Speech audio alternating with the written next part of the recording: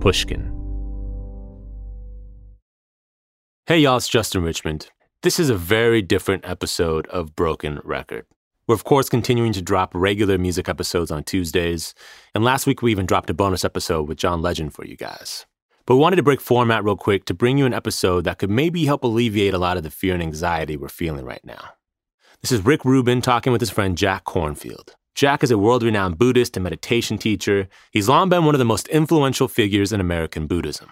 And he agreed to connect with Rick via Zoom to guide him and you through a couple of different meditations. We hope you find these useful and visit these guided meditations as frequently as you need. I know for me, I've been doing these a couple of times a day, and it's really been helping. So we hope you enjoy and be well. This is Broken Record, liner notes for the digital age. I'm Justin Richmond. Here's Rick Rubin with Jack Kornfield. This is unusual because typically in this space we talk only about music. And it seemed like in this moment it might be helpful to people to have something to soothe them in this time of crisis. Many people are at home with a lot of thoughts in their heads and dealing with an unusual stress that none of us are prepared for.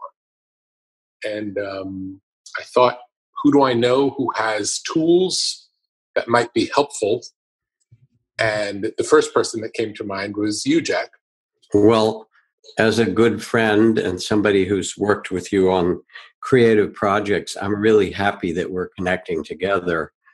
This feels like a critical time for the music of the heart as well as the music of the voice and the instruments. We actually need to find and sense how we can keep making music in our life during this outer crisis. Beautiful. So any suggestions for those of us who are struggling in this moment?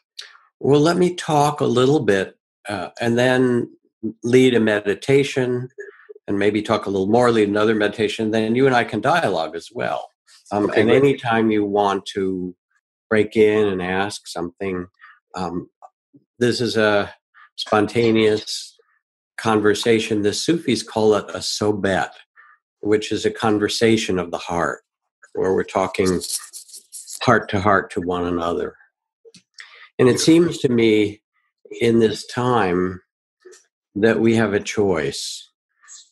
Epidemics, earthquakes, tornadoes, floods, they happen periodically. They're part of the cycle of life on Earth. The question is, how do we respond?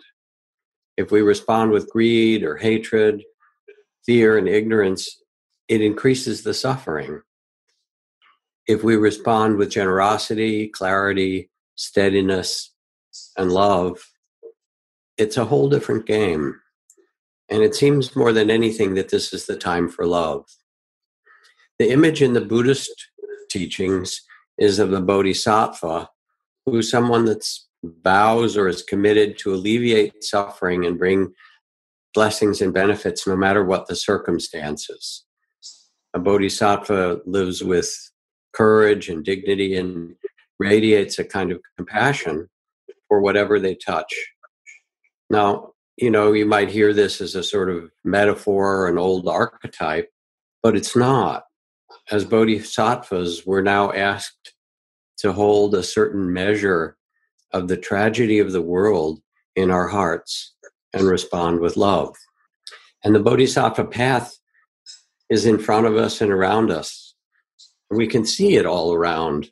You see bodhisattvas singing from their balcony to those shut inside, or in young neighbors who are caring for the elders nearby, or the healthcare workers who go in spite of the dangers, or the unheralded ones who simply stock the shelves of our grocery stores and truck the food so that we can all still have the sustenance to live.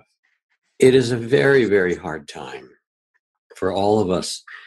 As a father, if my daughter called me and said, "Daddy, I need you," I would fly anywhere on the earth to help her, to protect her. But now she and her firefighter husband, who's also a paramedic, and my little grandson, who's a year and a half old, await the virus. His urban fire department, like many hospitals and first responders, doesn't have masks. And 80% of their work is emergency medical calls, and they all expect to get the virus. And they won't be tested because the department can't afford to lose too many of their firefighters. So I pause and I say, what can I do? What can we do? Because we all have aging parents or children that we care about or friends and so forth. In this moment, we need to sit quietly and take a deep breath and acknowledge all the feelings, the fears and apprehensions, the uncertainty, the helplessness, and hold all these feelings with a compassionate heart. We can say to all these feelings, to the uncertainty and the fears, thank you for trying to protect me. We can sense them and then respond, I'm okay for now. Or we can imagine taking our fears and putting them in the lap of Mother Mary or the Buddha or Kuan Yin, the goddess of infinite compassion, or place them in the hearts and hands of the generations of brave physicians and scientists who tended the world in former epidemics.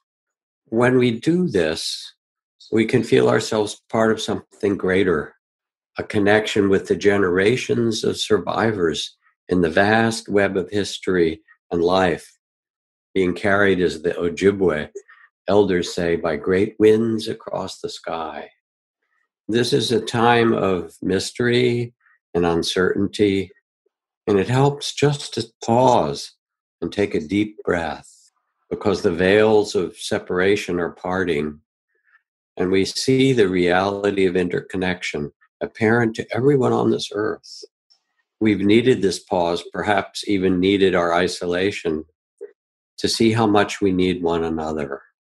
So as we do, and I'll lead a meditation that helps us to do this, we can begin to realize that it's also time for us to add our part. The Bodhisattva deliberately turns toward the suffering around to serve and help those in whatever way they can. And this is the test we've all been waiting for. We know how to do this as human beings. So we'll talk about this in the kind of direction and bow. But with these words to start with, I'd like to invite those who listen to do a meditation. Is that all right, Rick?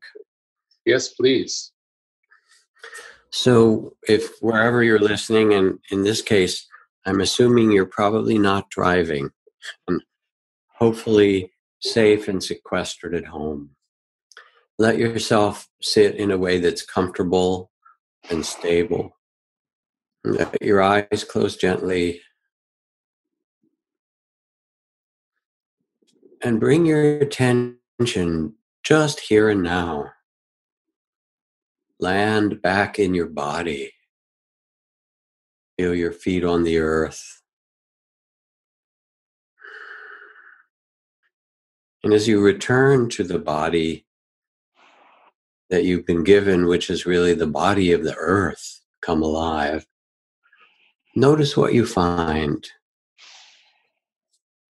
With a loving awareness,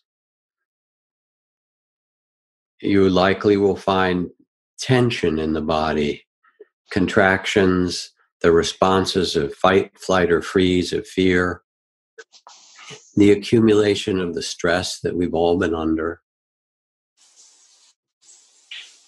As you pay attention to your body and to all the contractions, hot, cold, tensions, and pains, let them be held in a loving awareness, without resistance, without judgment, with a kind presence of attention. And you'll notice that your body responds to this caring attention. As you feel what's present and make space with loving awareness, things can intensify, move, change, and gradually soften. To help this even further, bring in the quality of compassion, of a tender heart, and say to your body, thank you for trying to protect me. All the contractions and the tensions are ways your body has to ward off and protect you. Thank you for this. I'm okay right now. Thank you. You can release and relax and return into the earth, the tensions, the pains.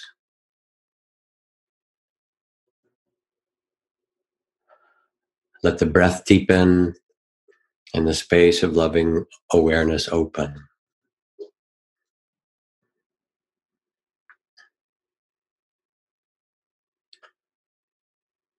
And now bring your attention to the area of your heart and notice what feelings are present. There might be sadness or grief, worry and anxiety or fear.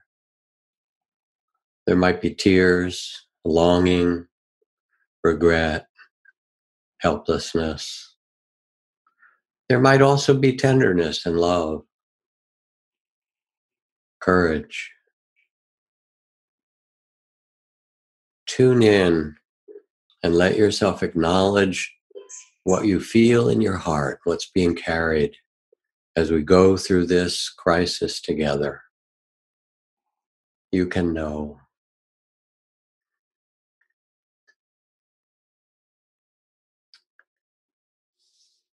And acknowledge the feelings that are present, almost as if with a bow. You can name them softly, whispered, oh, sadness, or fear, longing, anger.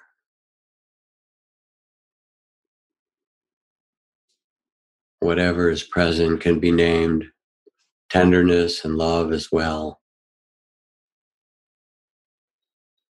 And as you name the feelings that are present, allow them to open in the space of your loving awareness without judgment,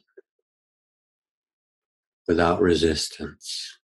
Just let them be and let them open as they need to, even stronger if that's what happens. Give them the space.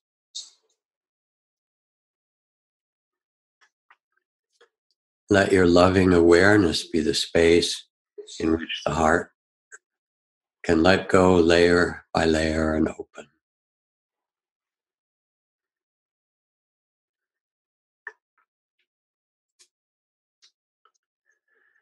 And again, bring in the quality of compassion, that tenderness toward all these feelings you've been carrying.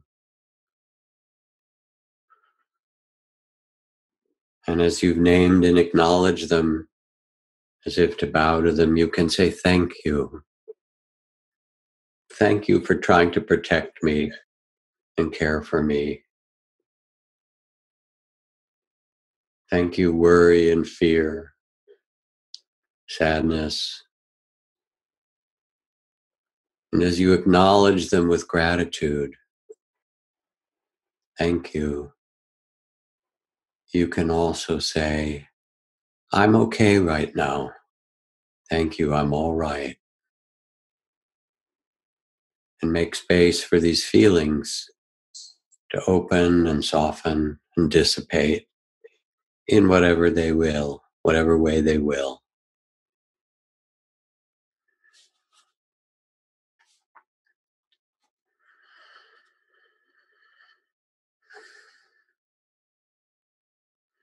And now go to your mind, all the plans and thoughts, the regrets, the analyzing, the worries, all of it, the trying to figure it out when much of this is really a mystery, unknown.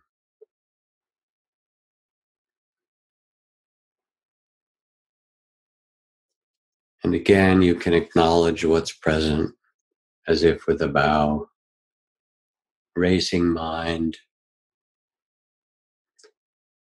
confusion,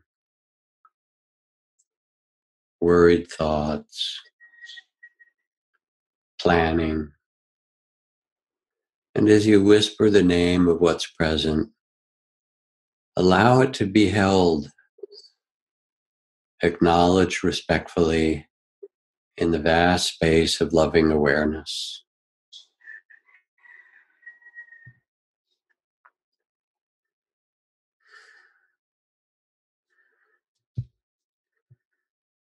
And notice what happens as you bring this kind attention to the states of mind. How they too can open, intensify, expand, and like clouds begin to soften and dissipate in the vastness of your loving awareness.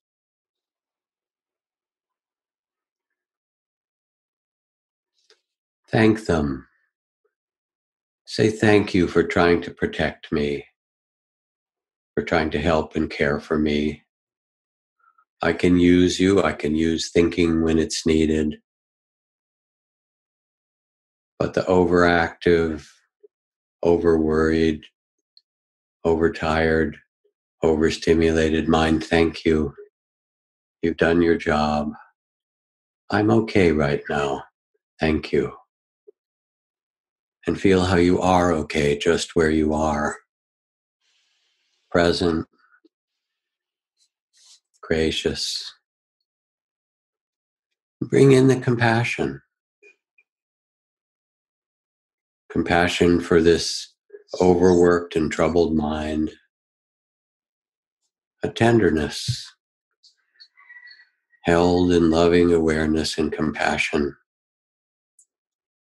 Let the mind settle.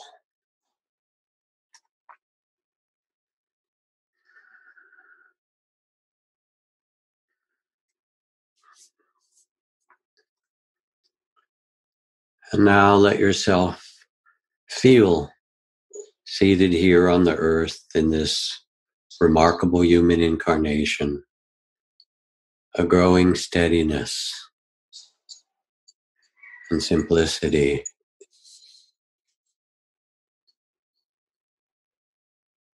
This is the time to steady the heart. Begin to trust that you can be present for all that arises and hold it in the great heart of compassion and loving awareness.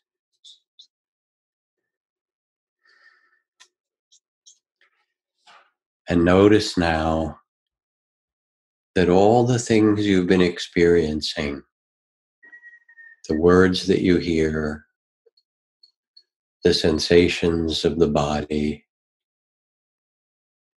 the emotions and thoughts, they've all been received by consciousness, by awareness itself.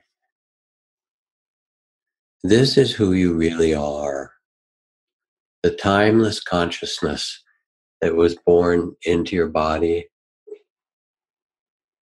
that will leave your body when you die. You are not this physical body, although you are graced to have it. You are not the passing emotions and thoughts. Rest back in the vast open space of loving awareness. It is who you really are, the witness to all things.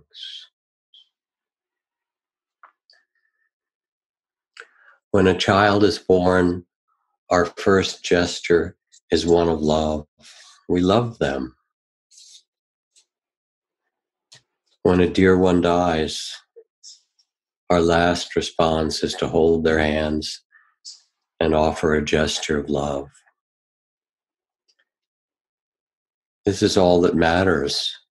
Timeless love and awareness is who you really are from the beginning, in the middle, right now, and in the end. Trust yourself. Trust that you have the capacity to be present for this life with its joys and its sorrows, its unbearable beauty and the ocean of tears. You have within you the great heart of compassion and the wisdom of loving awareness. Rest in it. Relax into it. It is your refuge. It is your home.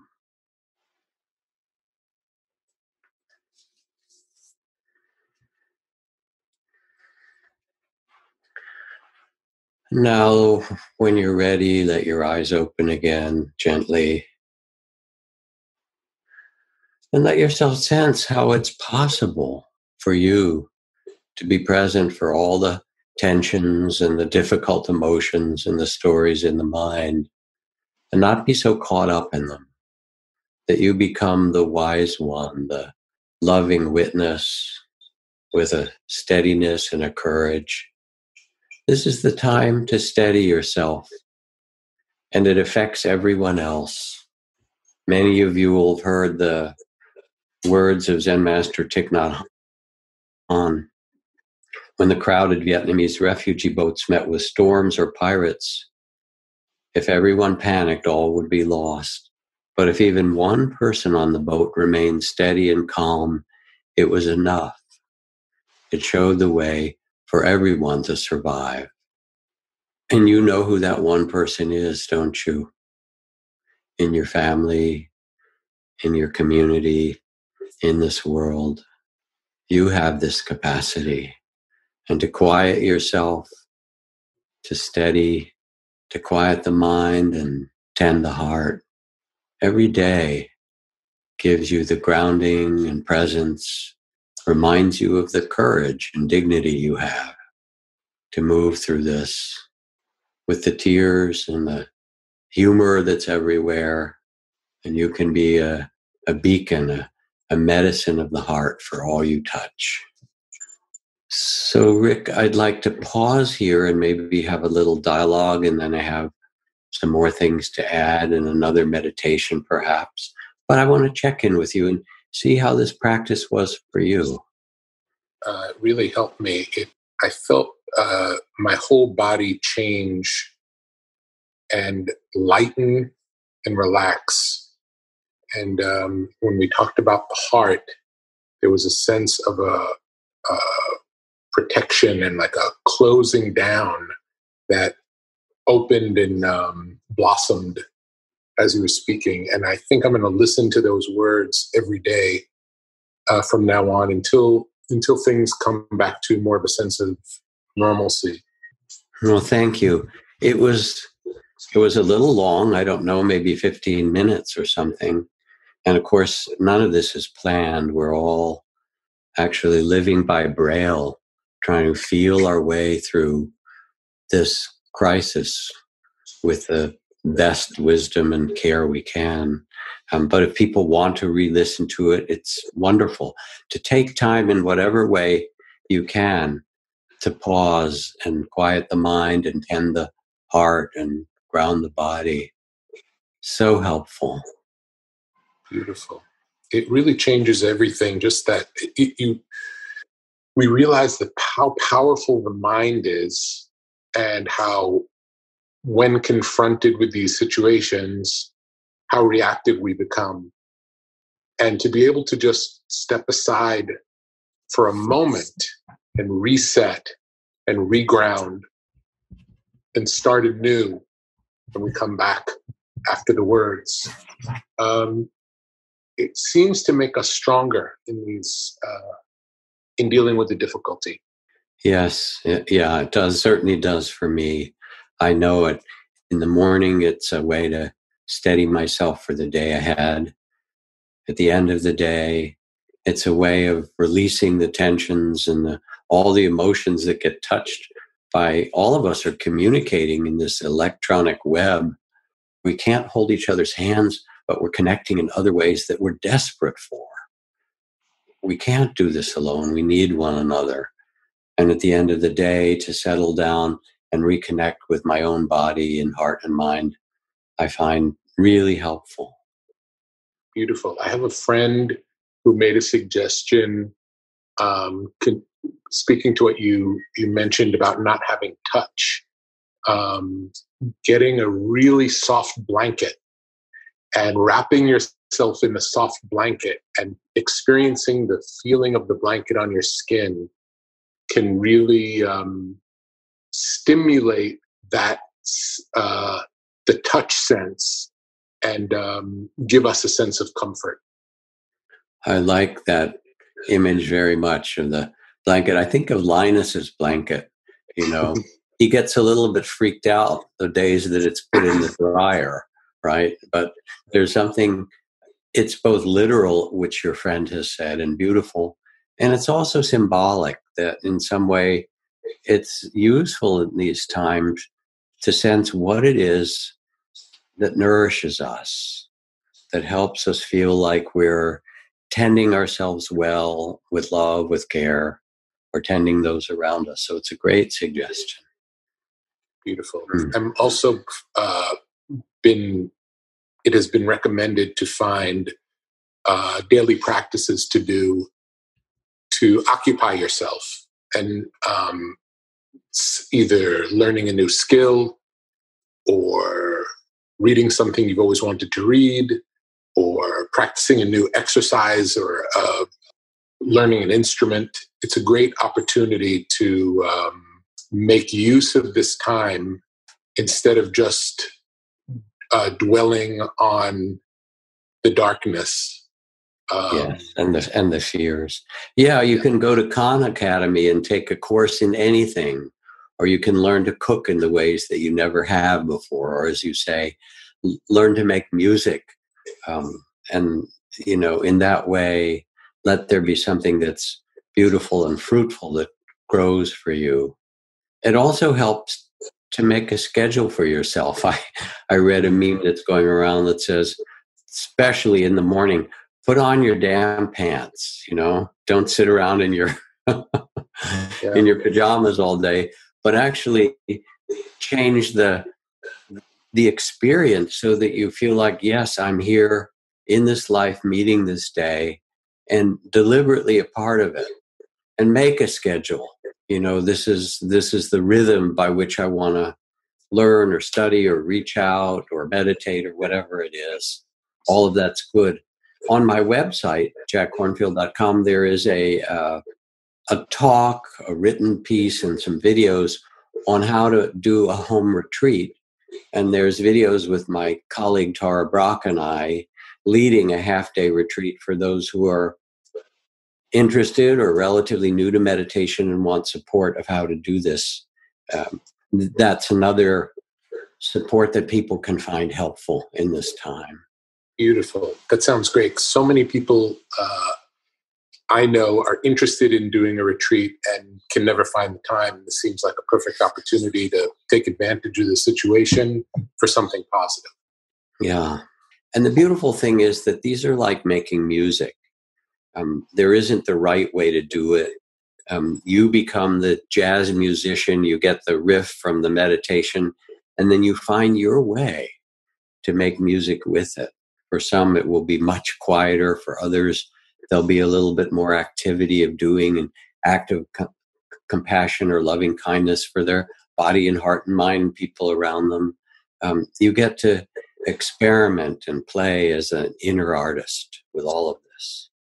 Beautiful. How did you find yourself on this path originally? I was doing pre-med studies at Dartmouth College, thinking I would learn to be a physician. And I accidentally, on purpose, took a class in Asian studies and Buddhist teachings from this wonderful old professor who'd come up from Harvard. His name was Dr. Wing-Sit Chan. Sometimes he would sit cross-legged on the desk and talk about Lao Tzu and the Buddha and Confucius. But really, he was talking about the wisdom of the heart. And when he talked about Buddhism, he said that there are teachings that life has suffering, but that's not the end of the story. There are causes for the suffering: greed, hatred, fear, and ignorance. And there's a path to the end of suffering. And I sat up in my seat because my own, background and family had been a pretty difficult one. We were middle class and all of that, but my father was a violent and abusive person who would beat my mother black and blue, who would terrorize us as children. And it was also completely unpredictable. We never knew when the car was coming home what was going to come out the door. So when I heard that, Buddhism not only acknowledges suffering, but it teaches the ways to heal the heart and to a path to a kind of inner well-being in the face of suffering, I got really interested. And so I changed my major and majored in Asian studies and Buddhist teachings. And then it was in the 1960s. I wanted to see if there were still those great old Zen masters that you read about. So I asked the Peace Corps to send me to a Buddhist country to look for a teacher. And I was assigned to Thailand and spent a couple of years working on village medical teams in the remote parts of Thailand on the border of Laos. And there I found a remarkable teacher with whom I studied and became a Buddhist monk. And all the things that I was just talking about, it's funny, I got a call one time from the alumni magazine of Dartmouth. They wanted to do a cover story on weird graduates, and I guess I fit the bill. And part of what I said is that I felt like I received only half an education, that an Ivy League education was good for the mind, history and philosophy and science. But I also needed an education of the heart, how to deal with the pain from my family, with the anger of my father, his rage, and what to do with my own anger because I didn't want to be like him, how to deal with forgiveness or compassion, how to deal not just with my emotions, but with all the different states of mind, how to have a wise relationship to myself and to the people around me. This is the curriculum of the heart.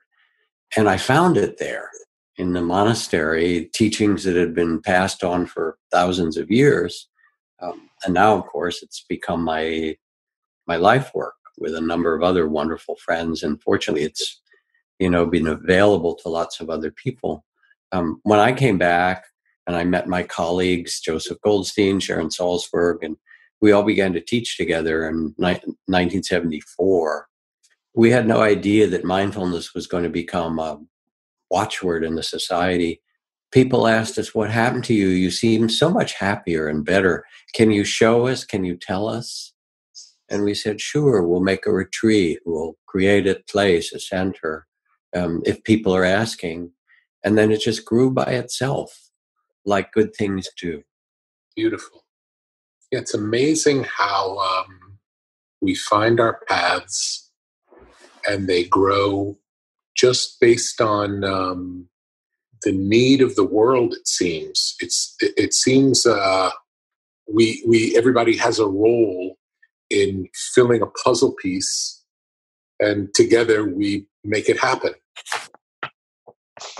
Yeah, my good friend Malidoma Somé, who's a West African shaman and medicine man, said among the Dagara people, which is his people, they believe that every child who is born comes into the world carrying a certain cargo.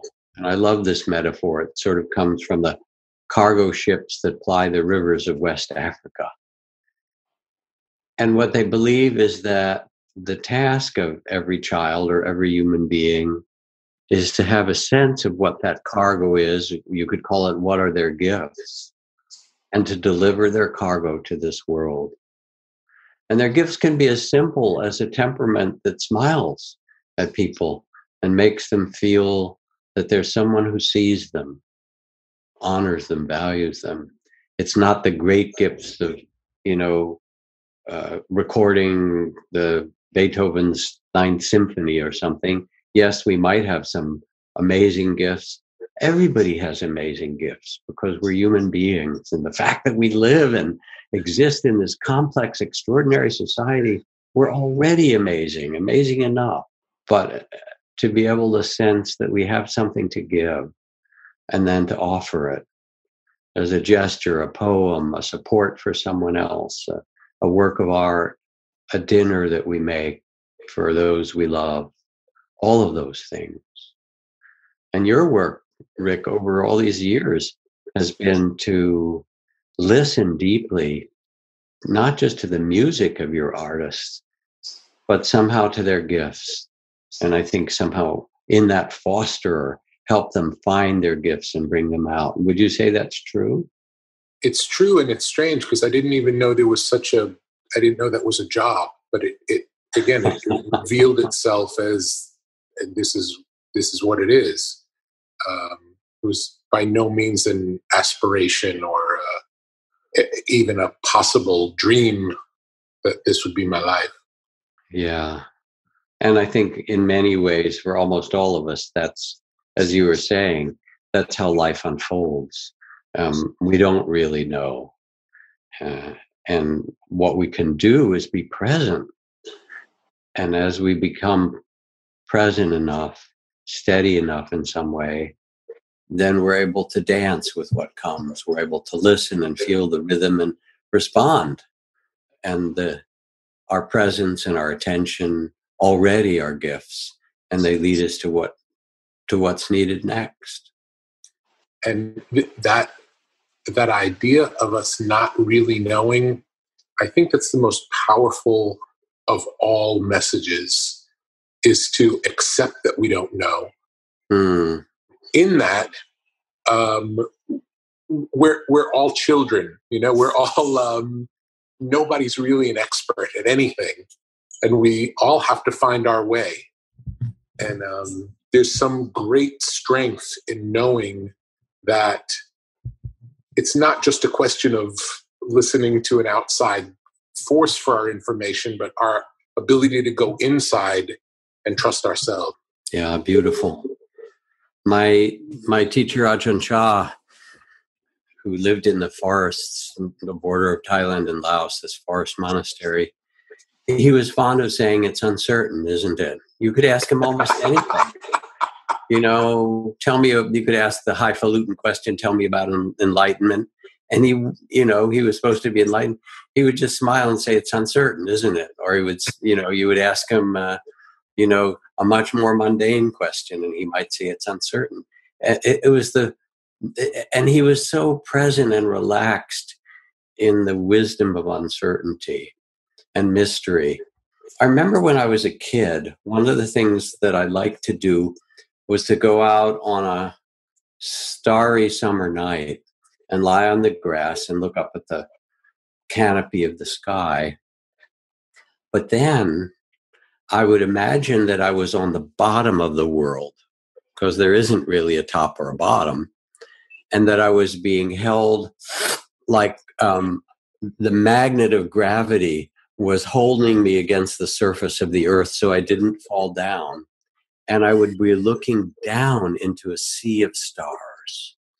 And there was this rush of joy and fear and beauty in feeling that I was floating, magnetically held on this planet, moving through the sea of stars. And if anybody thinks they really understand, just go out on a night that's clear and spend some time looking at the stars. The idea, whether it's in spiritual practice or artistic practice, is not to seek perfection, I think of Zen Master Ryokan, the most beloved poet in Japan, where he wrote, "Last year a foolish monk, this year no change." And the idea isn't so much to perfect ourselves according to some imagined standard. Maybe the point is to perfect our love, to be able to live this life from the place of love for ourselves and that which is around, and deliver our cargo, give our gifts. Beautiful. I'm going to take your suggestion of looking at the stars as a homework assignment tonight. And if it's clear, I'm going to spend a good deal of time with the stars. Oh, lovely. Maybe your little boy Ra will come out with you for a little bit too. Beautiful. He loves the stars. View the stars. Well, I have a little more of another practice to lead, if that's okay. Talk a tiny bit about it and then do another practice together. Yes, Does that please. sound all right? Fantastic. So this is a practice that, again, builds on the Buddhist tradition, but is really quite universal.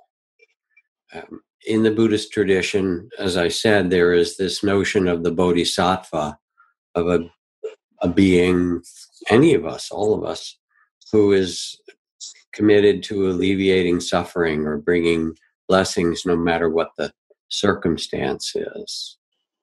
And for the bodhisattva, difficulties are like their bread and butter. Okay, now is the time to step up, if you some way. This is the test. This is really what I need to do.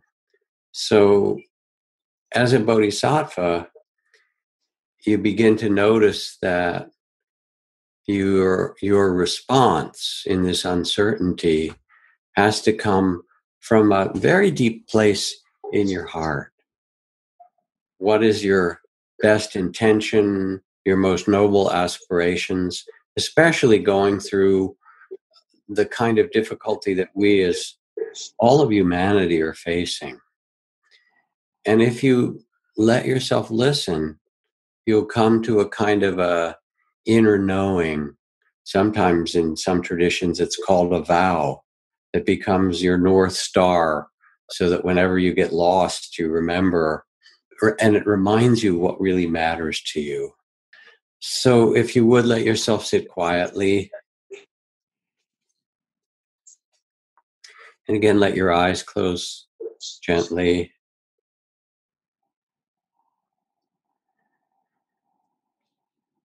And come back to the loving awareness, presence for your own body, seated here on this earth.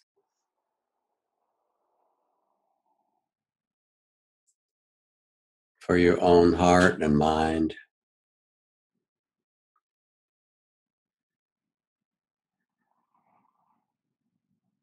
And again, each time you tune in, let the body and heart and mind settle, held in a field of loving awareness that doesn't resist or try to judge or change, but tenderly with compassion says, this is the experience now, the experience of your own mysterious humanity.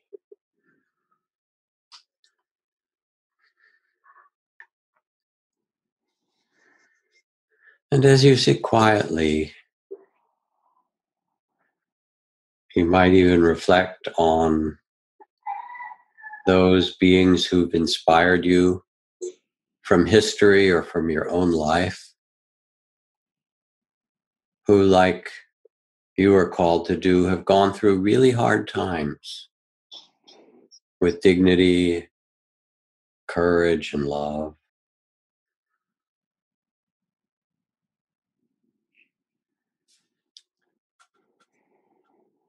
And ask your heart, what is my best intention? Or what is my highest or most dignified, noble aspiration in living through this difficult time? What would it be? And it doesn't have to be grand or poetic. It might be as simple as, I vow to stay kind, but let your heart answer.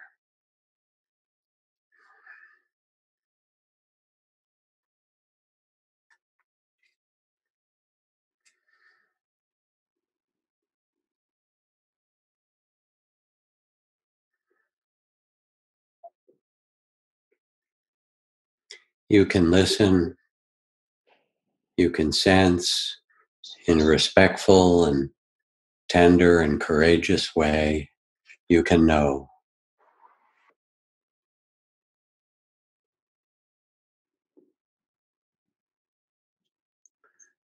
And recite in whatever simple way you can your vow to yourself, your intention. I vow to remain kind no matter what, or whatever it is.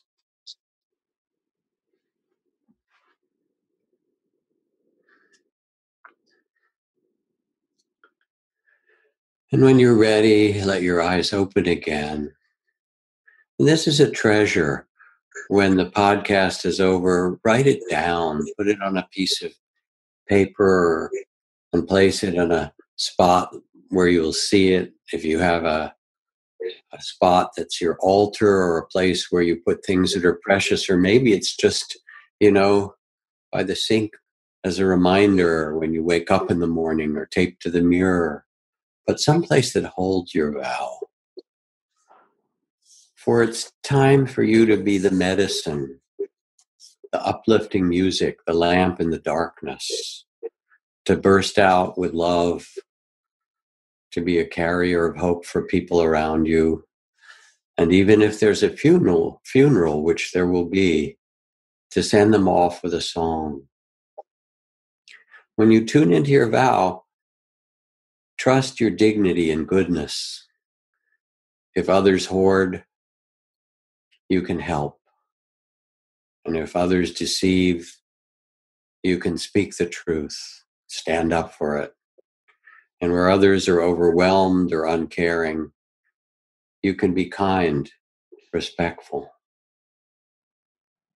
And when you worry about your parents or your children, your beloveds, the vulnerable ones, let your heart open to share in everyone's care for their parents. It's not just your parents, but it's all of those of us around the world who are holding their parents' well-being in their hearts, or their children, or their loved ones.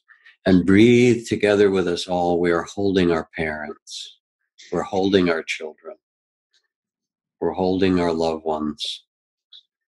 This is called the Bodhisattva's great heart of compassion. And it's yours. It's in you. It opens to those who are vulnerable, those who are suffering, all of us, even those who are causing suffering, held in the compassionate heart, for we're in this together. And as you quiet yourself, then you can sense that you know how to respond. It will get clear how to help those around you, how to contribute, to bring your gifts now or as things unfold. Because even if you're shut in, and maybe you can do things online, and maybe you're young and you can buy groceries for the elderly, or maybe you can make music and send things around, this will end. The cycle of the epidemic will run through the bodies of humanity. Many will be sick. Many may die. But it has an end. And as it does, we'll be called upon to rebuild a new world, to find a vision for our common humanity in the most beautiful way possible. So you are also gathering your strength and sensing your capacity to make a difference, to be the one that the world needs, that one on the boat.